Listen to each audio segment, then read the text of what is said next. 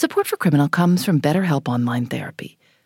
If I had an extra hour each day, I might spend it just being still and reading. No phone anywhere in sight. Figuring out what feels good isn't always easy. Therapy can help you suss out what is most important and make the time for it. And BetterHelp can make that entire process convenient and painless. Just fill out a brief questionnaire and get matched with a licensed therapist in no time at all. Learn to make time for what makes you happy with BetterHelp. Visit BetterHelp.com/criminal today to get 10% off your first month. That's BetterHelp, HELP.com/criminal. Support for this show comes from Nine West. Winter's finally coming to a close, but you might still thaw the very ground beneath your feet with the hottest new trends from Nine West. Nothing beats the confidence the perfect little piece can give you. And their new collections of footwear, apparel, and accessories will let you take on the world in style. Use their Need It Now edit, also known as the 9 edit, to search effortlessly through trends like Western-style boots, loafers, and more. It's time to wear our confidence, ladies. We can't be contained, because this spring at 9 West, we are infinite. Buy now and get 15% off with code PODCAST24.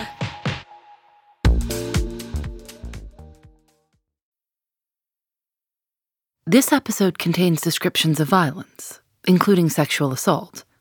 Please use discretion. In 1982, Teresa and Jesse Perrone, a young married couple, were living in Newport News, Virginia. They had 3 little kids, all under 5 years old, and Jesse worked at the local Navy shipyard as a welder. And he was working on a dry-docked aircraft carrier called the USS Carl Vinson. On the afternoon of September 13th, 1982, Jesse Perrone left to work his regular evening shift. His wife, Teresa, and their 3 children went to her parents' house to visit. When they came back home, Teresa said she noticed that a screen was loose over a window in their living room. Later, she went outside to hang laundry to dry. And she looked out at the back gate, and there was a sailor staring at her in a very creepy way. Teresa went inside and locked her doors. She later said she thought back to earlier that day and remembered that a sailor on the side of the road had cursed at her for not giving him a ride. And then that evening, after her kids fell asleep and she took them upstairs to bed, she went back downstairs and she barred the back door with a 2x4. And that's the entrance that her husband Jesse usually came home in. Teresa fell asleep on the couch, waiting for Jesse to come home. After midnight, a knock at the front door woke her up. And she ran to the door, and it was Jesse that was at the front door, and she let him in. They sat and they chatted for a little while and shared a couple of cigarettes, and then went upstairs to bed.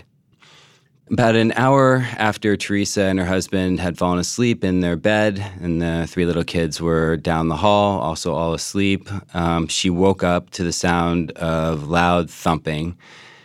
She opened her eyes and she saw a sailor standing over her bed with a crowbar raised up above his head. The man wearing a white sailor's uniform attacked Jesse, hitting him in the head repeatedly, killing him. He then sexually assaulted Teresa. He told her to be quiet, threatening that if she wasn't, he would, quote, get her children. According to police, the man then drank a Pepsi and took $14 from Teresa's purse. After the man left, Teresa called her father and the police. Teresa's children had slept through the entire attack. Paramedics came and took her to the hospital. They collected physical evidence and took photographs of bite marks the man had left on Teresa's legs. She hadn't gotten a clear view of the man who attacked her. He had covered her face so she couldn't see a lot. But she did remember a few details about him, including the markings on his sailor's uniform. She indicated from the chevrons on his sleeve that he was a low-ranking sailor. He was white, male, about 5'10", about 150, 160 pounds, and clean-shaven. So that description fit about 3,000 sailors in Newport News at the time. They had no eyewitness, including Teresa Perrone. They had no motive. They really had nothing to go on apart from that. And at this time, DNA matching technology was not was not being used. No, it wasn't. There was serological testing was available, which was essentially blood typing, but forensic DNA analysis had not yet come online. And so what they had was this description and these bite marks. Bite mark evidence is exactly what it sounds like, trying to use bite marks to figure out who may have committed a crime. We're hearing from lawyer and author Chris Fabricant. There, certainly according to most criminal courts, there is believed that bite mark evidence creates a unique impression on skin, and that if you were able to compare the dentition, which is the biting surface of teeth, and really the outlines, like kind of little circles that they make around the outlines of teeth, and match those to a bite mark, it's capable of identifying, the biter. Bite mark evidence gained national attention in 1979, when serial killer Ted Bundy was on trial for murdering 2 women on the Florida State campus. After months of searching for evidence that would connect Ted Bundy to the murders, police had focused in on a bite mark left on one of the victims' bodies.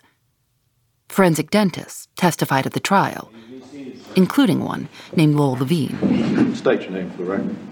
Lowell J. Levine. Here's audio from the trial. Now, Dr. Levine, you were supplied, were you not, with a photograph of the bite mark that was involved in this case? Yes, sir. Okay. And subsequent thereto, did you have occasion to visit the remote sensing laboratory in Albuquerque, New Mexico in this regard? Yes, sir. And what was the purpose of your visit to the remote sensing laboratory? To see if one particular area on the photographs of the bite mark could be photographically enhanced to see if more detail could be brought out that would allow comparisons to be made. Okay. Let me show you these. It was the first nationally televised criminal trial in our nation's history. And there was no physical evidence, there was no confession, there were no other eyewitnesses, there was no fingerprints, they didn't even have hair microscopy. And so the case rose and fell on the bite marks. Lowell Levine testified that after examining the models of Ted Bundy's teeth, he believed to a, quote, reasonable degree of dental certainty that they could have left the bite marks on the victim. Other forensic dentists agreed.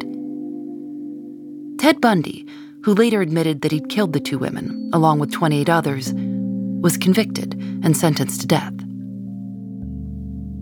Investigators working on the Perones case decided they would also use bite mark evidence.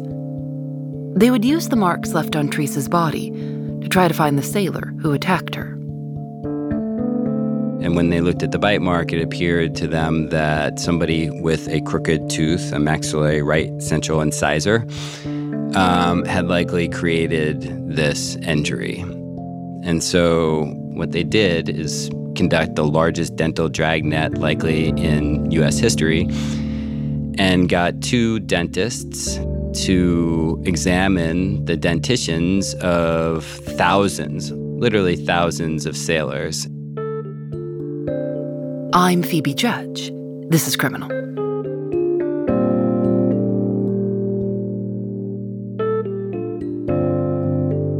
The Naval Investigative Services, with the help of 2 local dentists, set out to examine the teeth of sailors stationed in Newport News on board the USS Carl Vinson. Those people were in the dining hall. It's a big open area. They put chairs and tables out, but they can put that away, and it's like a big dance floor. But so they were lined up, and they were running people through, just like they would take in brand, animals, whatever. You walk up, open your mouth, and they would look inside, and you go on. Did that happen to you? Yes, it happened twice, matter of fact. Keith Harward was a 26-year-old sailor stationed on the USS Carl Vinson at the time of the attack on Jesse and Teresa Perone. Were you told why you were being lined up to have your teeth looked at? They may have said something. If you're driving down the road and there's a car wreck on the side of the road, it's best to just keep going, not to get involved, rubbernecking and things like that. I honestly, all I remember was they said, they're doing this, and that's pretty much it. So there was no option for you to say, no, I don't want you to look in my mouth. You have to follow orders. Yeah, yes. If you want to leave the ship, you want your liberty. Otherwise, they're going to sit you down and talk to you for hours and try to figure out why you didn't want to do this. By some accounts, as many as 4,000 sailors' teeth were examined. 5 months after the attack on Jesse and Teresa Perrone, no arrests had been made. In February of 1983, Jesse Perrone's older brother wrote to his senator, complaining about the speed of the investigation. He wrote, "I'm requesting your help to get the Navy Investigative Service off their tails, on their feet, and on the job." Teresa Perrone told the local paper, "I'm afraid if they don't catch him, he's going to come back and get me." Here's Chris Fabricant. 2 United States senators wrote to both the Navy and the Newport News Police Department, pressuring the detectives to make an arrest. And so the town believed that, they were living amongst a monster and nothing was being done. No arrests had been made, and there was seemingly no progress in the investigation. And then in March, the police got a call about Keith Harward when he got into a fight with his girlfriend.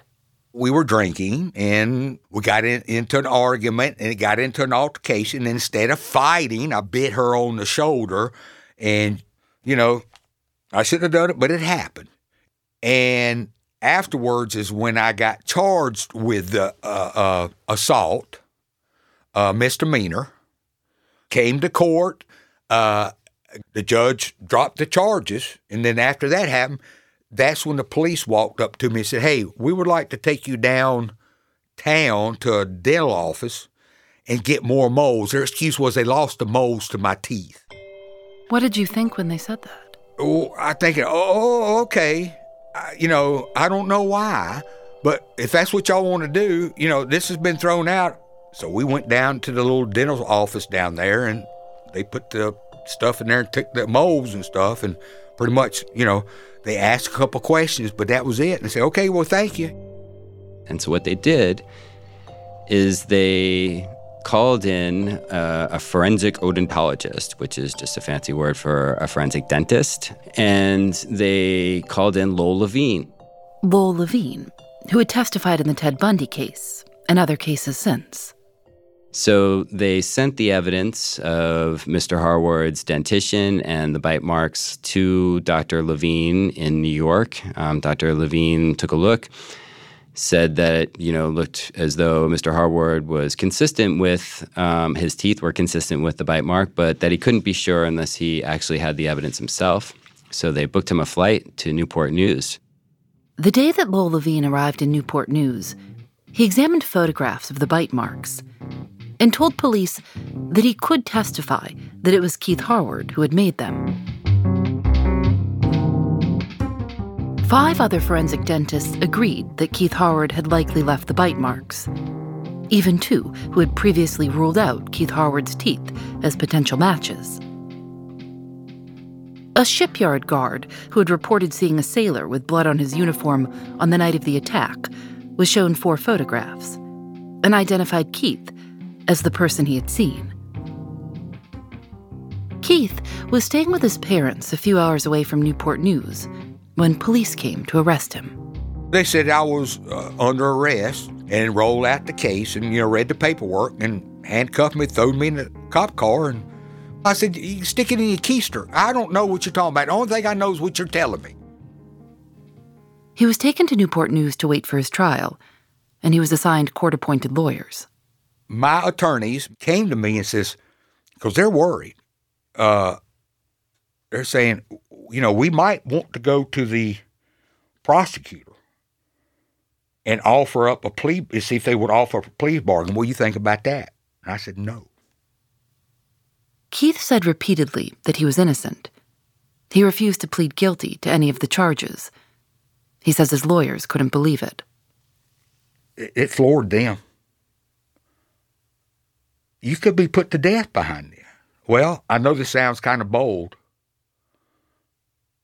but I would rather die than spend the rest of my time in prison knowing I agreed to something I didn't do.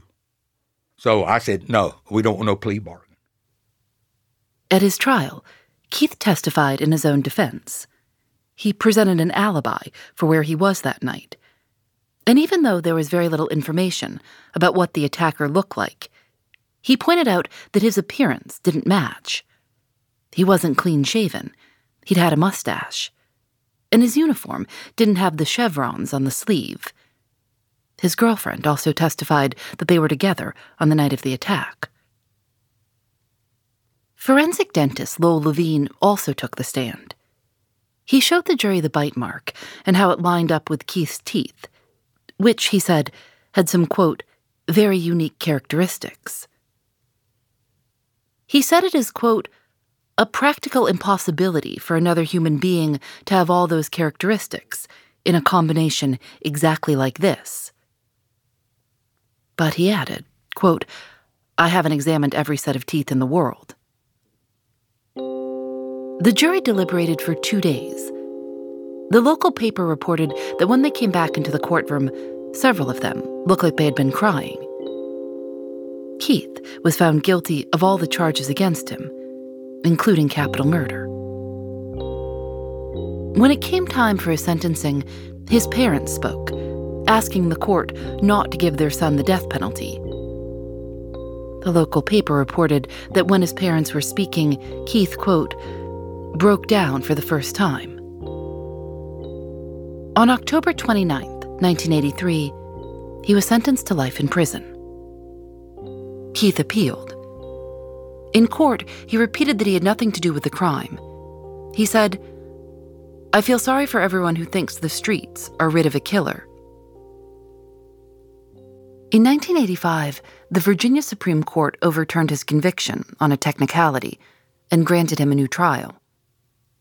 Forensic dentist Lowell Levine took the stand for a second time, as well as a forensic dentist from Virginia named Alvin Kagi.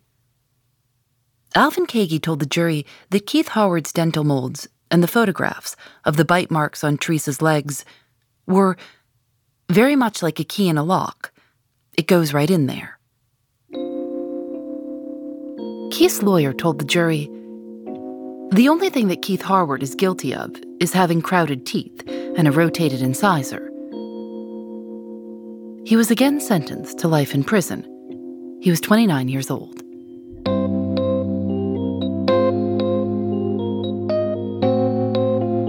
Forensic dentistry, or odontology, has 3 main branches. Dental identifications, helping to identify bodies of deceased crime victims through dental records. Age estimation, using teeth to help identify the age of an unidentified crime victim. And bite mark analysis and comparison. Let's just start with you introducing yourself. My name is Adam Freeman. I am a dentist in Westport, Connecticut, and I do a lot of work in forensic dentistry. Adam Freeman has been a dentist for 30 years. His father was a dentist too. After a few years of working in general dentistry, Adam Freeman got interested in forensic dentistry.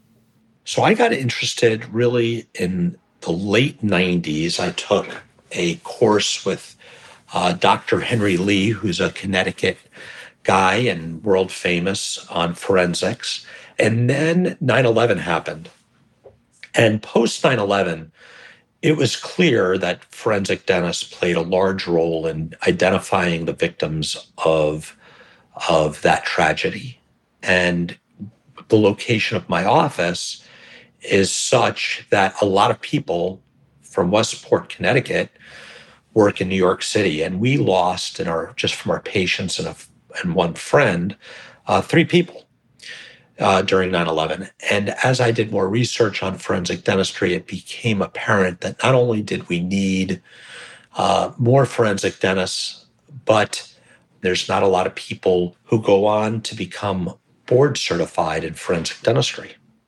Adam Freeman decided to become certified by the American Board of Forensic Odontology, or ABFO. And during these courses, were you taught to identify bite marks? Oh, yeah. And not only could you identify a bite mark, moreover, they taught that you could identify a perpetrator from that bite mark. You could match somebody to a bite mark. What were you taught to look for? Oh, I mean, there was a real range. I mean, there was the sort of what they would call like the classic perfect bite mark, which was two semicircular arches opposing each other with class characteristics, meaning the size and shape of a human dentition, and that there were individual components within it, that you could see teeth within that injury, things like that. That is the definition of a bite mark today. And those are the things that you would ideally look for. But very often bite marks weren't those. And they're really just these diffuse bruising patterns that people would identify as bite marks, and they would work them up as bite marks. And additionally, I would sit through lectures, and very often somebody would be lecturing about a particular case or a bite mark, and I would be like, wow, I mean, look what they can see in that injury. One day, I am going to study this hard enough where I'm going to be that good, where I can see all the things that they can see in this injury. I drank the Kool-Aid of this discipline and absolutely believed in it for a while.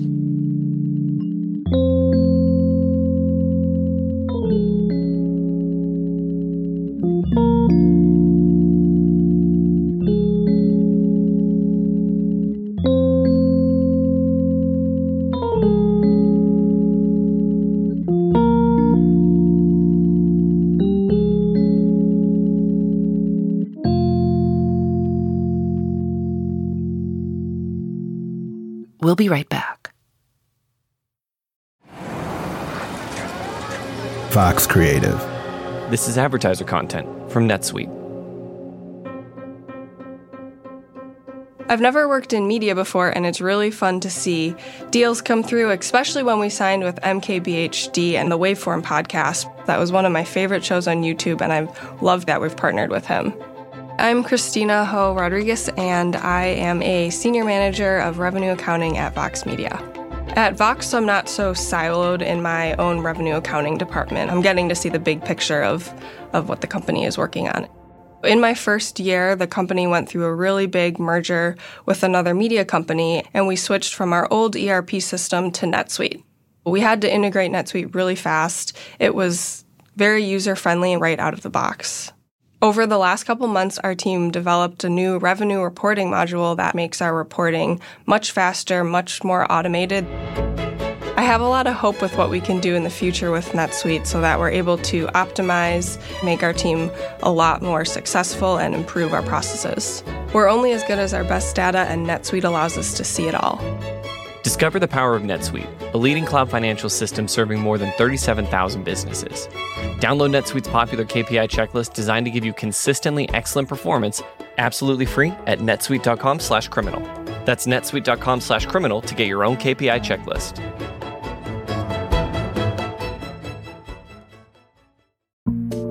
Support for this show comes from 9West.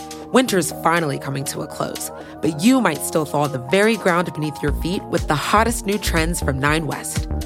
Nothing beats the confidence the perfect little piece can give you. And their new collections of footwear, apparel, and accessories will let you take on the world in style. Use their Need It Now edit, also known as the 9 Edit, to search effortlessly through trends like Western-style boots, loafers, and more. It's time to wear our confidence, ladies. We can't be contained. Because this spring at 9West, we are infinite. Buy now and get 15% off with code PODCAST24.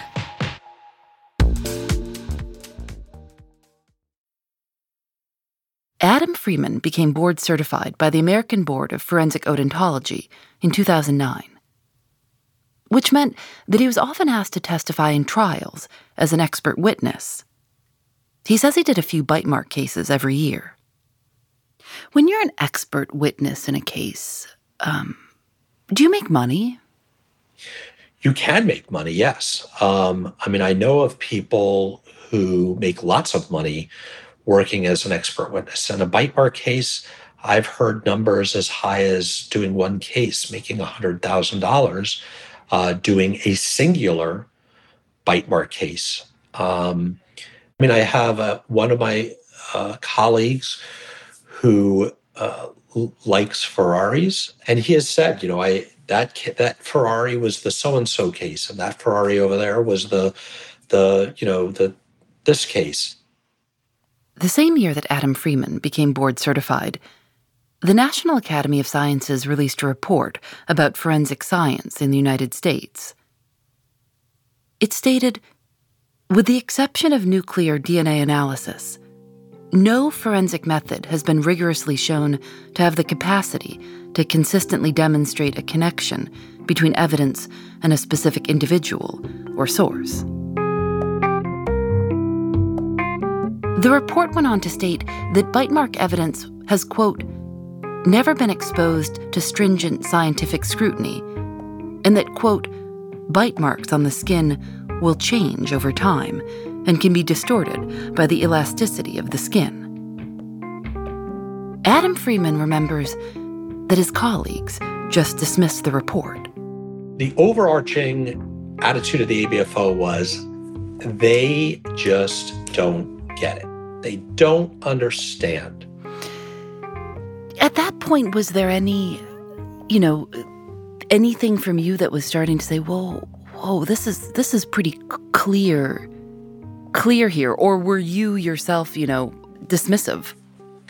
Yeah, I think that it started getting me to question things. That was sort of the time where I went, I at least took a pause and started looking at, what's going on here? But on the other hand, also, my mentors at the time were promoting this dialogue of, they just don't get it.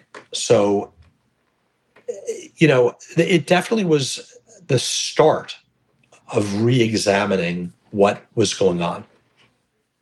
By 2015, Adam Freeman had become president of the American Board of Forensic Odontology. By then, more and more people who had been convicted in the 1980s and 90s based on bite mark evidence were being proven innocent by DNA. Adam, along with some of his colleagues, decided to put together a study. They started by gathering photos of bite marks from cases their colleagues had worked on, 100 of them. And they sent them to every board-certified forensic dentist to decide whether what they were looking at was a bite mark or not. Do the people that look at these injuries have some level of agreement at what they're looking at?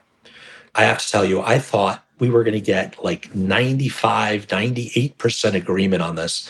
I thought this was going to be the slam dunk. We would get this validated.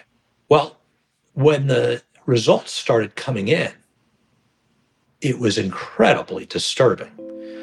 We had very little agreement. There was widespread disagreement. You would look at a case, and there would be, in some cases, a third of the people saying it was absolutely a bite mark, a third of the people saying it's absolutely not a bite mark, and some people saying it's suggestive of a bite mark. And maybe the most troubling of them was one of our board-certified forensic dentists, an older gentleman at the time, he was probably in his 80s, had been opening up a corrugated cardboard box. And in the process, he cut himself. And when he looked at this injury that was left on his forearm, he said, this looks awfully like a bite mark. And he took a bunch of photos of it and sent them to me. And he said, now we know definitively what caused this. Put it in the study. Let's see what happens. We did. And so this is the only injury that we absolutely know ground truth. We knew this was not a bite mark. A third of the people approximately said, this is a bite mark. A third of the people said, it's absolutely not a bite mark. A third of people said, it's suggestive of a bite mark. And some people even said, there's not even enough information here for me to offer an opinion as to the origin of this injury at all. That's really troubling. That is really, really troubling. Adam Freeman presented those findings to other board-certified forensic dentists. He says that after that, longtime colleagues who he considered friends stopped talking to him. He eventually resigned from the organization. When you look back at the years you spent, dedicated to working in forensic dentistry, but also working on bite mark evidence and believing in it, do you feel kind of like a fool? Yeah.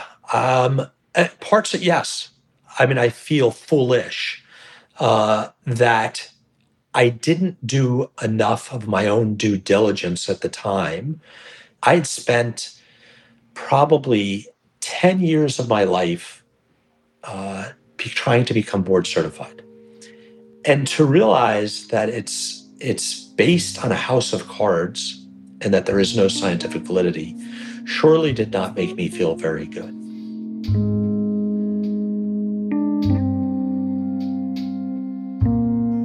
In 2016, the President's Council of Advisors on Science and Technology released a report about forensic science. In it, the council wrote, "Bite mark analysis is far from meeting the scientific standards for foundational validity." And they wrote that the prospects of developing bite mark analysis into a scientifically valid method were low. The same year, the Texas Forensic Science Commission, the agency that oversees forensics in the state of Texas, recommended a moratorium on using bite mark evidence in criminal cases. But it was just a recommendation, and it's still used in courts across the country today. The American Board of Forensic Odontology revised its standards and guidelines for evaluating bite marks in 2018. Quote, "An odontologist should recognize that many human dentitions are similar, and that bite marks are not always accurately recorded in human skin." We reached out to the ABFO and to Lowell Levine, but haven't heard back. Adam Freeman still works as a forensic dentist. He volunteers to work on dental identification cases for the state of Connecticut and on a federal disaster response team. And he still works on bite mark cases, ones from the past. He tries to help people who have been convicted based on bite mark evidence. People like Keith Harward.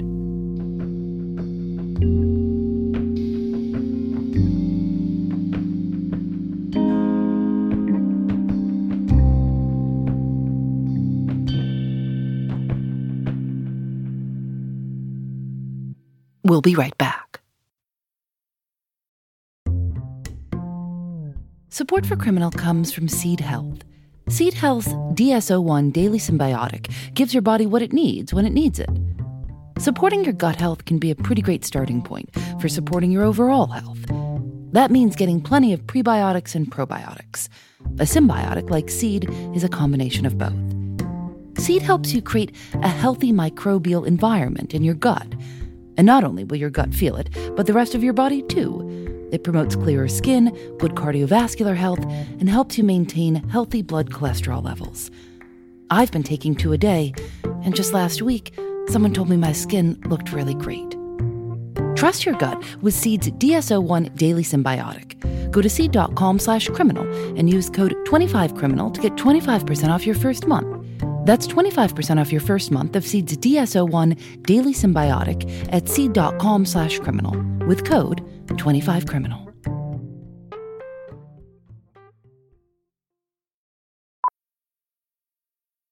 Millions of people have lost weight with personalized plans from Noom. Like Evan, who can't stand salads and still lost 50 pounds. Salads generally for most people are the easy button, right? For me, that wasn't an option.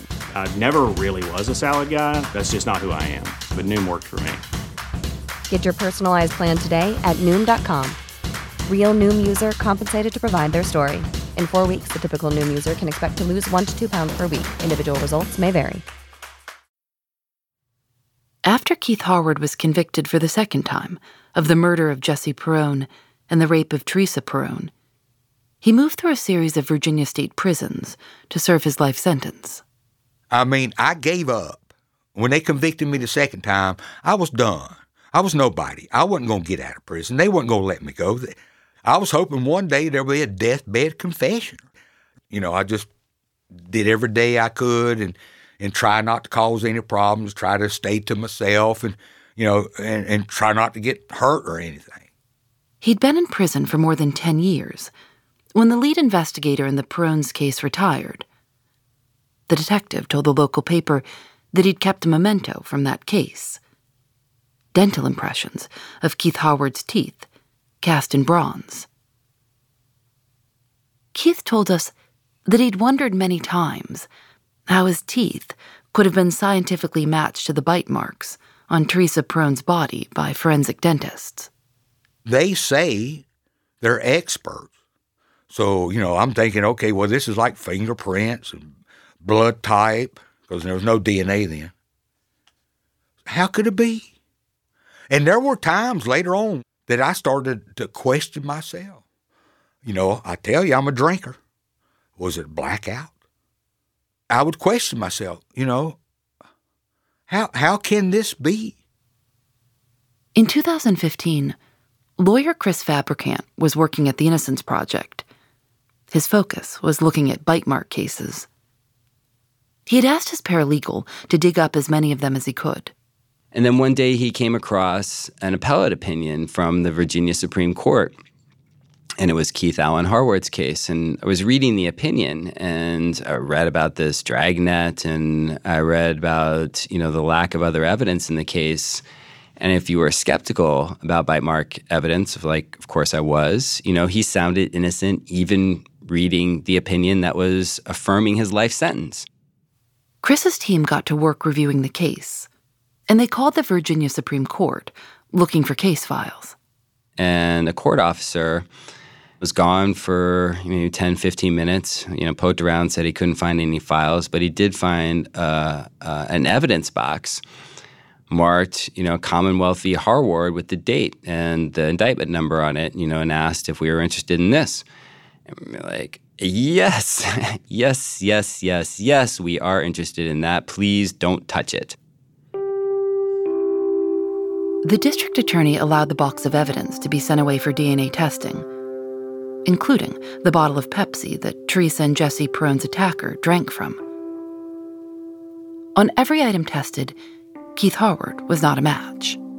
And then about a month later, the DNA profile was uploaded to a national DNA database called CODIS and identified a sailor named Jerry Crotty who had been on the USS Carl Vinson at the time of the murder and the rape, and had gone on to commit numerous other crimes across the country and had died in prison. On April 6, 2016, the Virginia Attorney General issued a statement. He said, "Based on a careful and exhaustive examination of the circumstances, including the latest DNA testing of evidence recovered at the crime scene, it is clear that Keith Harward is innocent of the crimes for which he has been convicted." He went on to state, "When the system gets it wrong, when the system fails to deliver justice, we have to say so. In this case, the Commonwealth got it wrong." The very next day, Keith Harward was declared innocent by the Virginia Supreme Court, and a day later, he was released from prison after 33 years. What was it like to be with Keith on the day he got out of prison? I'll never forget it. So we were allowed into his prison, and we met with Mr. Harward in the warden's, essentially his office, this area that prisoners are not allowed. And we sat talking with him. And, as we're sitting there, the door to this inner sanctum in the prison opened very slowly, and these two old men walked into the room who were plainly not prison guards, and Keith Harward was sitting behind me, and I heard him gasp and then stand up and walk over to them, and these men just fell into this hug, and it was his brothers who he hadn't seen in close to 30 years. And they just hugged and hugged and hugged, and I nobody was not crying in that room at that time. What was it like when you walked out of prison a free man? Well, I'm not free. I'll never be free. I'm unincarcerated. And free is a great thing to say, freedom, freedom, free, free. But I have stuff in my head that will never be free. I still to this day think, sometimes I think, I wonder if they made a mistake. It happened, the first time. And then it happened again. I got convicted twice. What's my chances of anything? It worries me, and I know I didn't do it. Everybody knows I didn't do it. But, you can't help but think, wow, what could they do to me again? There's no freedom to that. I'm just not incarcerated. It's always a great day not to be in prison. But as far as a free thing, let there be no doubt. The day I drop, it will be with me.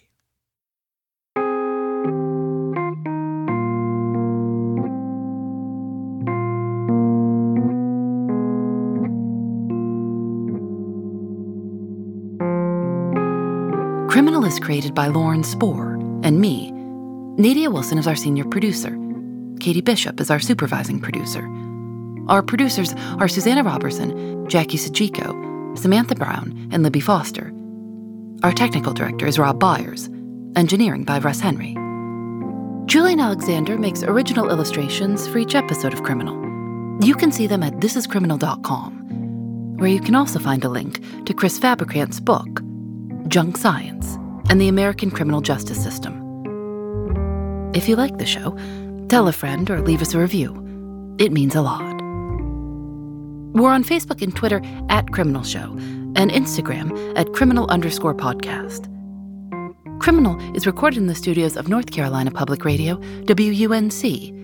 We're a part of the Vox Media Podcast Network.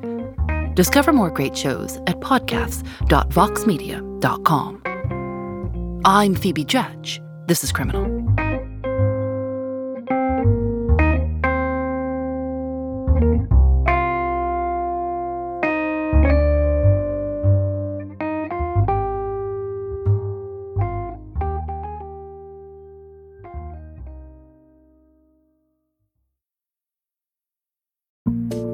Support for this show comes from 9 West. Winter's finally coming to a close, but you might still thaw the very ground beneath your feet with the hottest new trends from 9 West. Nothing beats the confidence the perfect little piece can give you.